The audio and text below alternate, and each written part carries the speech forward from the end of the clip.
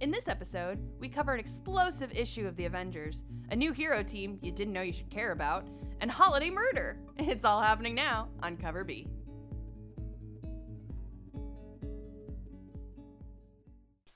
What's up, everybody? Hello, hello. Welcome back to Cover B. Happy weekend. As always, I am T here with Chris. Yep, I hope everybody is sleeping off all the turkey and pie and taters. And shopping. Or Chinese food if you're not the type to cook on Thanksgiving.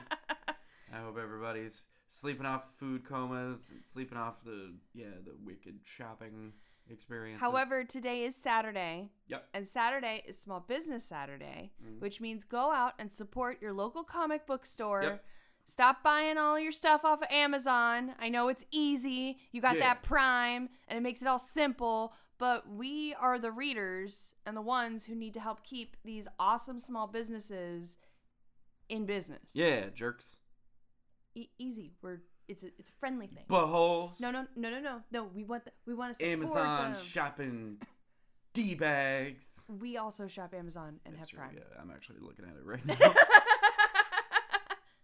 But it's true. Go and support your local small business for gaming and comics, because those people put their heart and souls into making sure that you have some of the coolest product that is out there.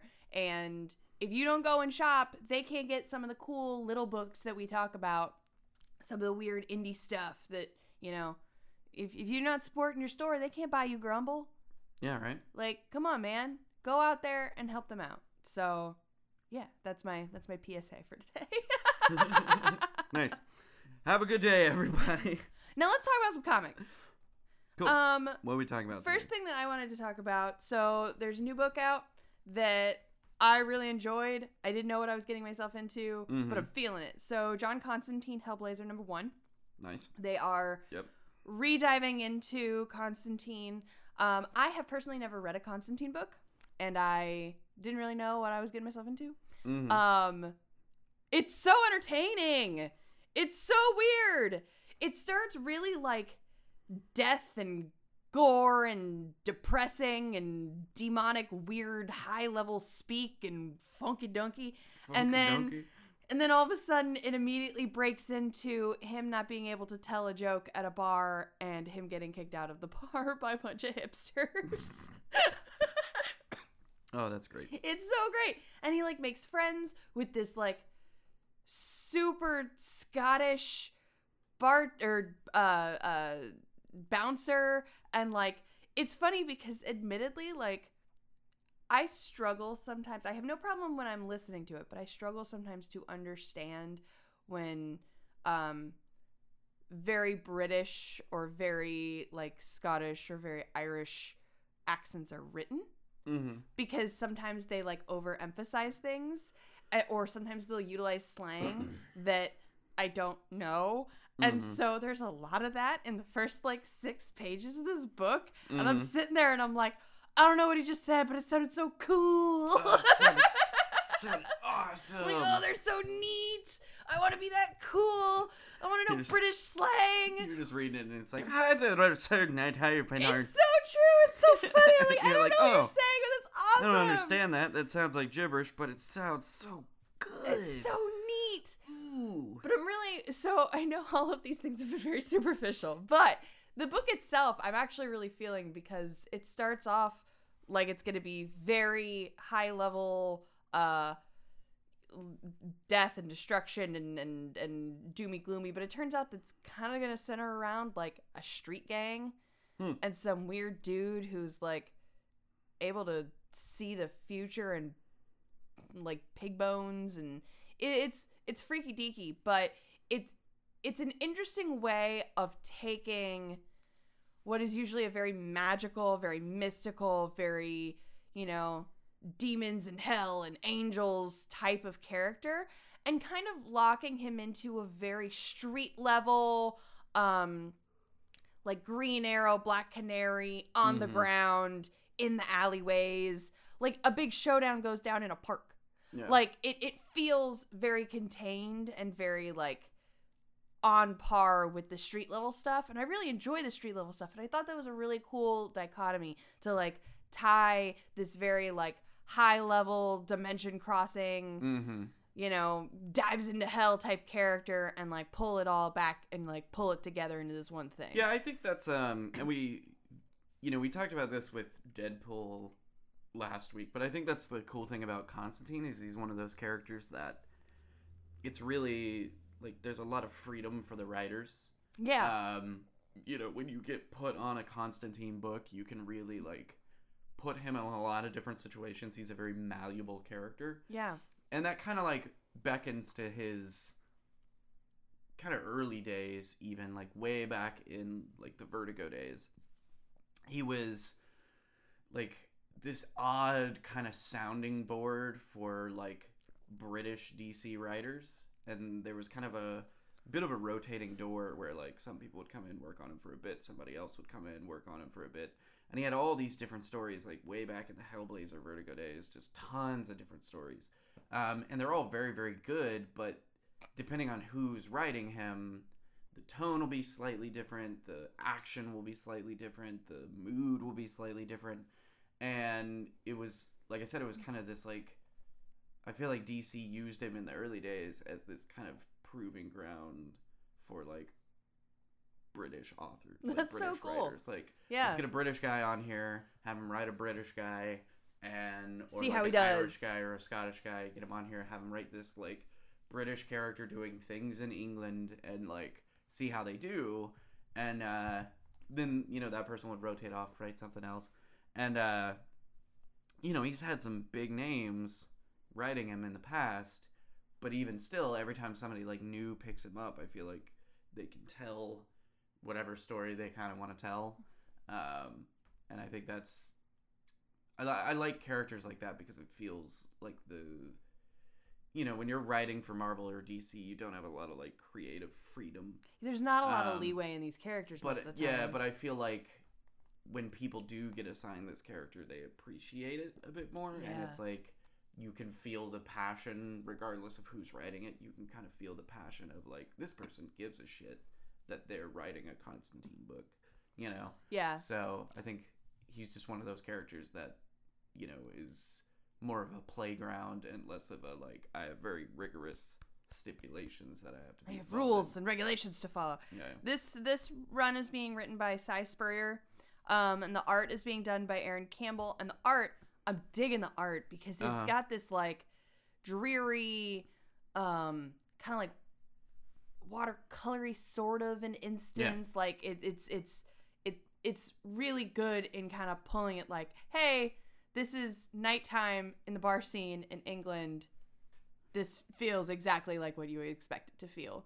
Mm-hmm. And like weird dark gang hovels and like a weird park with crazy racist homeless people. Like it's just fun. It's that seedy underbelly of society, and I'm really enjoying it. So John Constantine, Hellblazer #1, go get it. Yeah. Do it. Nice. That's gonna be a good one. I wanted to talk about one that honestly surprised the hell out of me. Avengers #27. Oh. So, I've been touting the Avengers run pretty much the entire time we've been doing this show. The recent Avengers run has been very good. Jason Aaron's writing it. I'm pretty sure Ed McGuinness has been doing the art for all of them. He might have... There's some issues that are like standalone issues that look at the like prehistoric Avengers. Okay. I don't know if he's done all of those, but... it's been very solid. It's got, it ticks a lot of boxes for me. It's kind of a weird team. You love weird teams. Uses a lot of characters that I feel like are underrepresented. It's less like, it's still pretty doom and gloomy, but a lot of times it's not like, not every story arc is like, we've got to save the entire world. Sometimes it's just like, we got to help this guy, Yeah. And it deals with like darker, more supernatural stuff. So it ticks a lot of boxes for me. This one I didn't expect to be as interesting as I think it's going to shape up to be. So the story arc is that there's a new Star brand. And going way, way back to, what was it? Marvel Legacy #1. So like 2 years ago, I think. Oh. or like was it last year or was it like 2 years ago? I don't know, but a year or two ago, Marvel did one of those like random like, here's a one-shot issue that's gonna be essentially like a preview of a bunch of shit we're gonna do eventually. You know what I mean? And they did. It was like it's like an extended trailer in book form. That's so weird. They do that from time to time, and they did it in this one. And one of the things they started to hit on was like Starbrand. Like Starbrand was going crazy and fighting with Ghost Rider, and they hit on it a bit in like the early issue of like the first issue of this new Avengers run and stuff. Starbrand, the current Starbrand was going nuts, and I think he like exploded or some shit. Oh god. So there's gonna be a new Starbrand. Starbrand is kind of an underutilized hero in modern Marvel comics, but the whole point of the Starbrand is it's like Earth's protector. So it's like Earth was like, here's this power, protect me. You know what I mean? Like the literal planet. Yeah, I don't think I've ever heard about Starbrand before. I don't know much more about what they can do. I think they've got like your typical cosmic-y type powers, like strength and flying and like shooting beams. So it's like if the Earth made a Green Lantern. Yeah. In the last issue, in issue 26, it was one of those like, let's look back at the prehistoric Avengers kind of issues. Okay. And one of them was the Starbrand, but he was more of a Hulk type character. Oh. So we got his origin. We got the origin of the Starbrand in general. Basically, when the meteor hit that killed off the dinosaurs, it was actually Earth like bringing in this power so that it could have a protector. And officially the first ever super-powered Earthling in the Marvel Universe was a T-Rex. So the T-Rex got Starbrand and was rolling around like shooting beams at Skrull and stuff. It was awesome. That's hilarious. Anyway, this caveman, millions of years later, finds the Starbrand and becomes the like million BC Starbrand. But he's more, like I said, more of a Hulk. And there's a reason for that. I won't ruin it because it's a pretty good issue. So issue 26 from like a month ago. It's also pretty good. But we're here to talk about issue 27, which is, it opens pretty like innocuously like this is going to be another start of an Avengers story arc. Cool. So It's like, the Shi'ar prison sector, which apparently they have like thousands of planets that they've created to be prisons. Because they're the Shi'ar. And it's like, hey, something's going on in one of our prisons. There was huge energy output, and it was crazy. And so they go out and investigate, and Gladiator's like, if I don't come back, call the Avengers. And so then it cuts to the Avengers getting ready to go help. So obviously something happened, and he called the Avengers. And it's just like, yay, we're going to space. Woo! Like, oh, I've never been to space, Captain America. What's space like? Well, my boy, space is crazy. And, like, stuff like that. And then it literally, like, between 2 pages, it's like, everyone ready? Here, we... And then it cuts to disaster. Oh, snap. And so, without spoiling anything, I made a list of, like, tantalizing little tidbits of what we cut to. Oh, I'm so excited. So the team is torn apart, and like more than I think like 3 of them are missing. Oh god. So there's only like 3 that we know of, like their whereabouts. Thor is no longer worthy. What? Blade is slowly dying. A super duper powerful hero is chasing Ghost Rider with malicious intent. And Binary's back. What? So if all of that doesn't sound tantalizing to you, you're crazy. It was insane. What? It was just like, so it was like halfway through this book, and like I said, it was just this like, whatever, we're setting up another story arc. We're going to go to space. The Avengers are going to go to space. They're going to find Starbrand. It's going to be, maybe it might be like a shocking reveal, like cameo last page. Like, oh my god, it's actually this person. So like every something. Spider-Man book ever. Yeah, like any like first issue of a story arc ever. or it's like some shadowy figure, and we go into the next issue being like, who's the Star Brand? Who's it gonna be? Nope. I mean, we never got to the like, who's the Star Brand part. It was just like the rest of the book was the Avengers dealing with like running out of oxygen in space and not knowing where half their team is. Oh my god. You know? And it was crazy. Interesting. It was nuts. And Thor's got problems going on, and like Blade and Black Widow's there now, and I'm sure she's regretting that and stuff like that. So it's a really cool issue. If you haven't been reading this Avengers run that I've been talking about, like I said, pretty much the whole time we've been doing this, this would be a good one to dive in, because they're touting this Star Brand thing as being an important story arc. Granted, Marvel does that with every single story arc that they do. Yeah.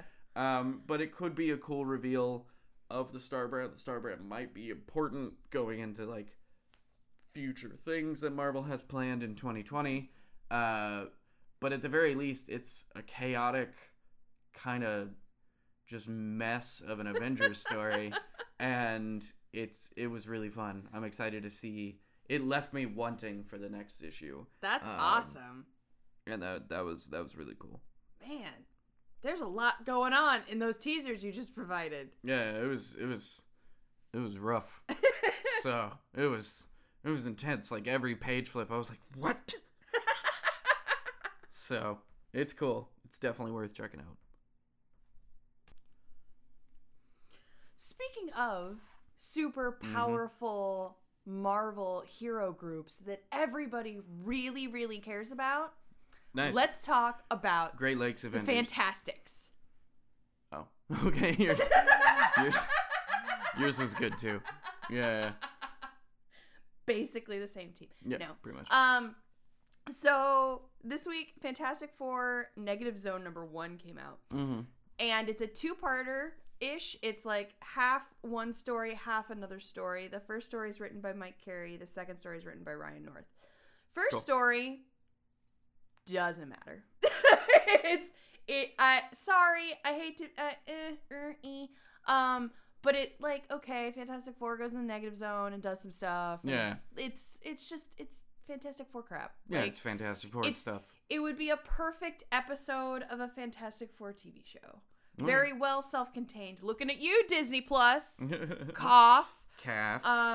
But it's self-contained and talks about doing stuff, and they do a mission, and the thing is all thingy, and Sue does her invisible crap. I don't know. It's whatever. It's boring and it's fine. The second story, however, is my boy Ryan. Yep. And it's all about the Fantastics, who have now just bought the Baxter Building.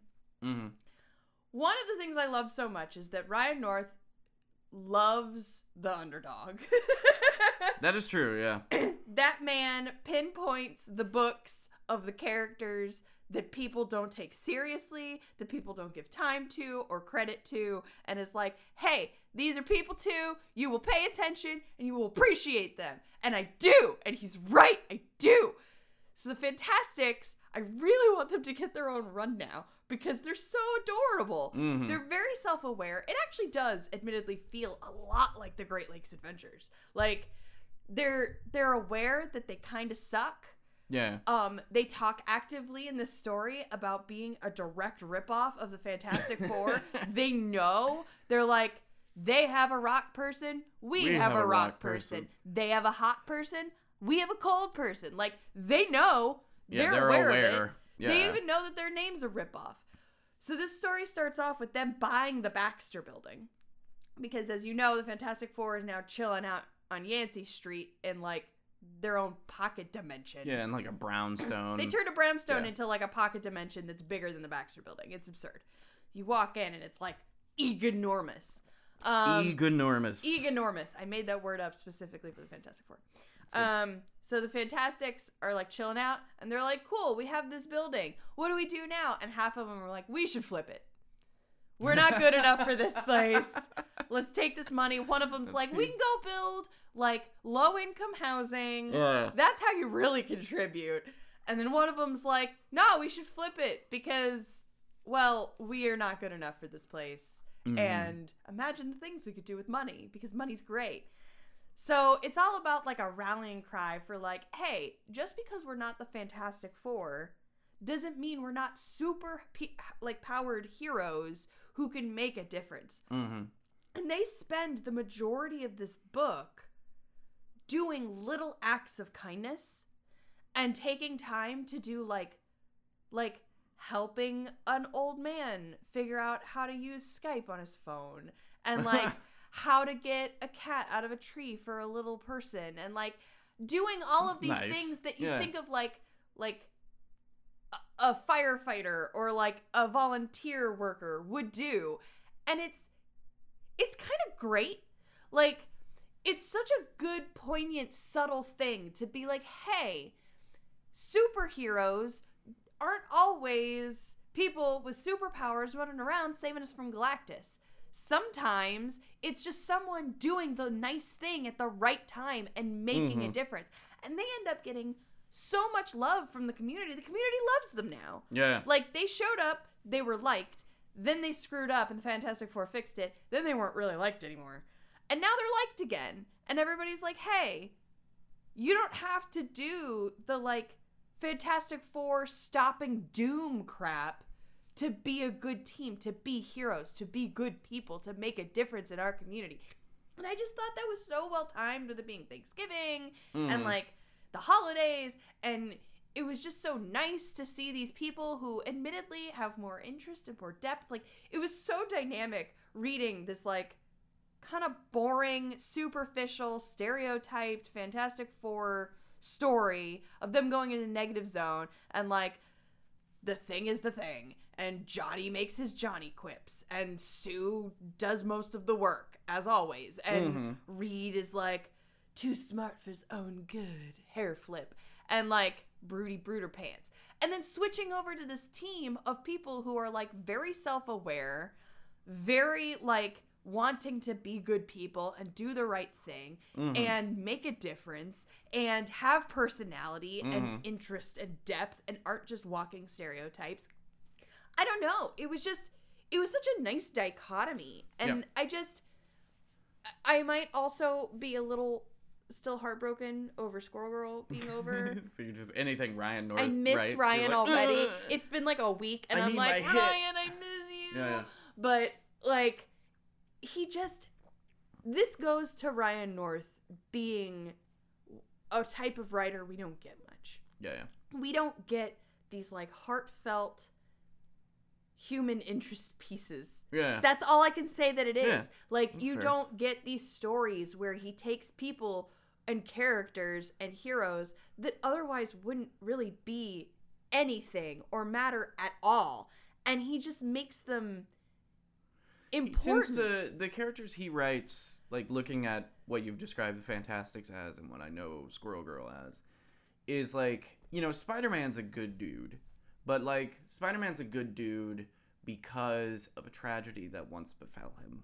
You know what I mean?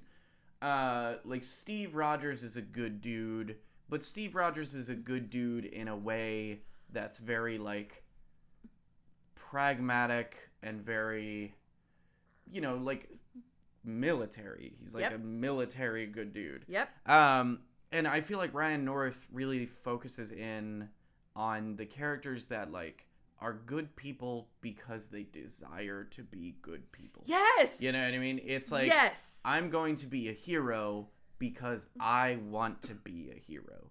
And you don't really like, there's not a lot of that in comic books, admittedly. It's people being heroes because they got power thrust upon them, or it's people that like are heroes but also have like tendency to be a little gray, or like people who have a tragedy like Batman and Spider-Man, where like now I'm a hero. And like, you know, you sometimes a comic will give you a flash of one of the like big superheroes like Spider-Man, Superman, somebody like that, like helping a cat out of a tree, or like helping someone cross the street or something. But it's always just like this little flash. And then otherwise, you know, Spider-Man's off dealing with whatever rogue of the week has decided is going to torment him for like a month. And then Superman's off in space, like punching gods in the dick and stuff like that. And, you know, when they're doing that, who's doing these small things? Who's like on the ground being like, oh, you're locked out of your house? Let me help. And it's kind of cool, the concept of a team that doesn't really want to focus on like huge cosmic things. And they also don't really care if they're focused on like digging up dirt on people and like getting the scumbags and stuff like that. You know, like Jessica Drew, who at one point was like, I'm done with cosmic shit. I just want to raise my kid, but I'm also still going to be like a private eye. Right. You know what I mean? Like, they don't care if it's like, there's a villain, we have to stop the villain. They just want to help. And it's kind of cool. Like, I understand that you couldn't necessarily have like an entire series based off of this. I mean, you could if you got a good, like if Ryan North did it. You could totally do it. Because it would just be a comedy series. Yeah. But I could get how Marvel would be like, no, there's not enough action there. But, like, having it as these little, like, blurbs in the back of, like, Fantastic Four books, or, like, you know, just having them pop up in other people's books from time to time, being like, we're the guys that, like, help people learn how to bake a quiche and stuff like that. Yeah. You know, it's nice. That's kind of cool to think that there's, and realistically, if you're trying to be, like, a superhero team and get attention and stuff, it's an untapped market. Absolutely. You know what I mean? Like, Spider-Man might help somebody who's getting their purse snatched, but what if he's not available? You know, Spider-Man might help somebody who, like, is stuck out on their fire escape, but what if he's not available? You know, like, what if he's in space again? Or he's, you know, dealing with a multiversal issue? You know, like, there are these big heroes that do these things, but what if they're not available? And New York's a big city, you know what I mean? Mm-hmm. And so, like, to have somebody who's kind of just focused on, you know, the immediate community, simple needs. Because even the street level guys like Luke Cage, Iron Fist, Jessica Jones, like even them, Daredevil, they're still very much focused on like crime, corruption, justice. You know, like I can't see Daredevil being like, oh, hey, Mr. Sampson, you lost your wallet. Let me help you hunt that down. You know what I mean? Can verify, reading the Chip Daredevil run, it has nothing to do with being a good person. Yeah. So Daredevil's not great. Right? It's a cool concept to have like, hey, regardless of the scale of your problem, we're going to help you out. We just want to help, you know? Yeah. That's a really cool. It's just nice. It's just nice and refreshing and Yeah, that's a good word for it, refreshing. Yeah, it's just, you totally tapped into it. It's good people who aren't good because they feel obligated by their powers or their situation. It's they feel obligated because you should feel obligated to be good people. Yeah, there's no atonement or duty. Mm-hmm. It's just like, this is right, so we're going to do it. Yep. We want to do this, so we're going to. Yep, it's so nice. By the way, I just wanted to mention, back to the, you know, doing good things just for the sake of it, Doreen's babysitting again. Oh, yeah? She's babysitting for Jessica Drew. Jessica great. Drew goes and hangs out with Captain Marvel and, like, watches movies, and Doreen watches the baby. Oh. I'm like, you guys, it's just so cute. You guys.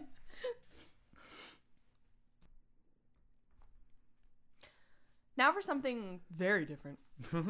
Very different. So, a one-shot mini came out this week called Crow, Hark the Herald. I don't know if you guys know a whole lot about the Crow. But it's the Crow, like, white face, black makeup, you die, come back, avenge the death. Yeah. The death of your loved ones or yourself or whatever. The original Crow, I remember the movie, was awesome. And then, here's throwing it way back. This is showing my age. Sting in, like, wrestling, like WWE wrestling, he saw the Crow and was like, that's awesome! And then effectively became the Crow in wrestling for a while. So that was really fun. So that's always been just kind of like my baseline understanding of the Crow. Mm-hmm. I didn't know that there could be multiple Crows. I didn't know that it was like a thing. And I didn't know there were Crow comics. Well, this one shot is about a group of serial killers who every Christmas go and hang out at this cabin. And circumstances have it that they got on the wrong side of a certain person who became a crow. And now they getting hunting. They be getting hunted tables have turned. They are not doing the death. They are being the death. And it is cool. This book is cool. The way they set this book up, it's so gray. Like, it is not black and white. You have these characters who are obviously super killers, but they are made relatively sympathetic. They are made interesting and kind of funny and kind of cool, but they did a horrible thing. And they do horrible things all the time. And then they did one horrible thing that wasn't even supposed to be on the books. And it all goes to hell.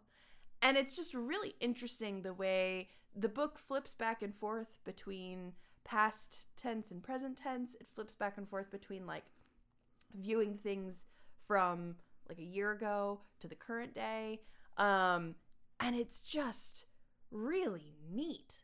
Like, I don't know. I went in not knowing just about anything about this book. I went in not knowing just about anything about The Crow, really, or what I was getting myself into. I kind of expected it to be like The Old Crow.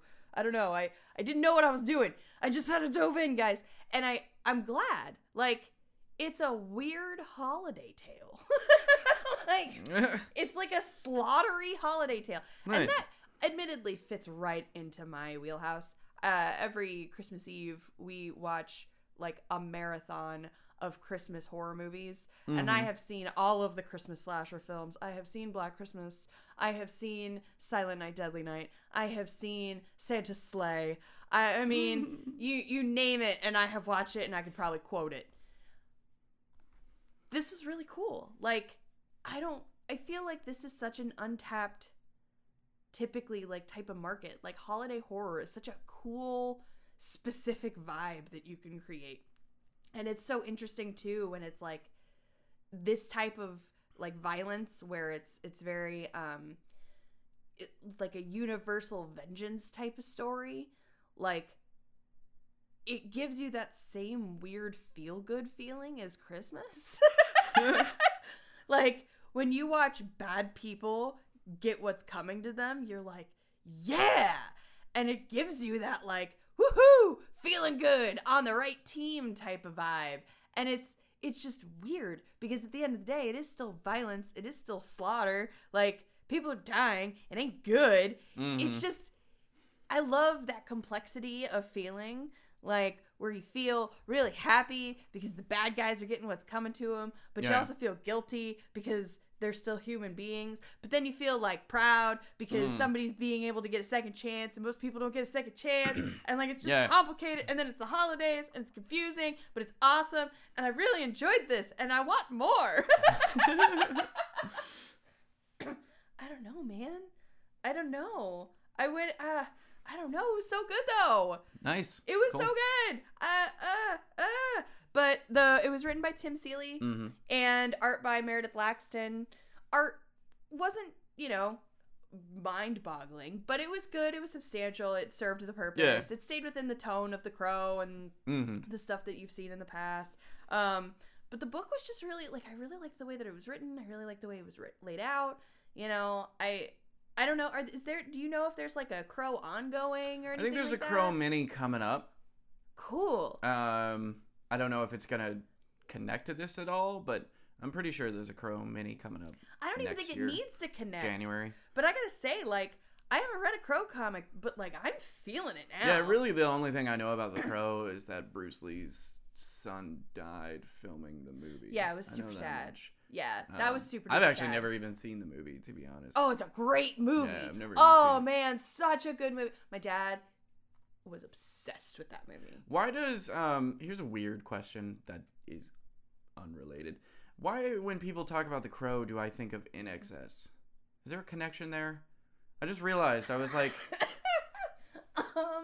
every time people talk about The Crow, I think of In Excess, and I don't know why. The lead singer kind of looked like The Crow. Maybe that's what it is. Maybe like the I'm just long black stringy hair. Yeah, maybe I'm just, like, connecting, and both the lead singer from In Excess and Brandon Lee from The Crow died in tragic ways. Yes, that's very possible. Huh. That might be some, like, weird brain synapses. Yeah, I just had that thought when you started talking. I was like, why do I think of In Excess? We'll also have to look up later to see if there's, like, an In Excess song that's, like, with the commercials or something. That's Yeah. possible. But If you guys don't know what happened to Brandon Lee, look it up. It's actually like a really tragic bit of awful. like movie trivia, and it did a lot to reshape like movie safety.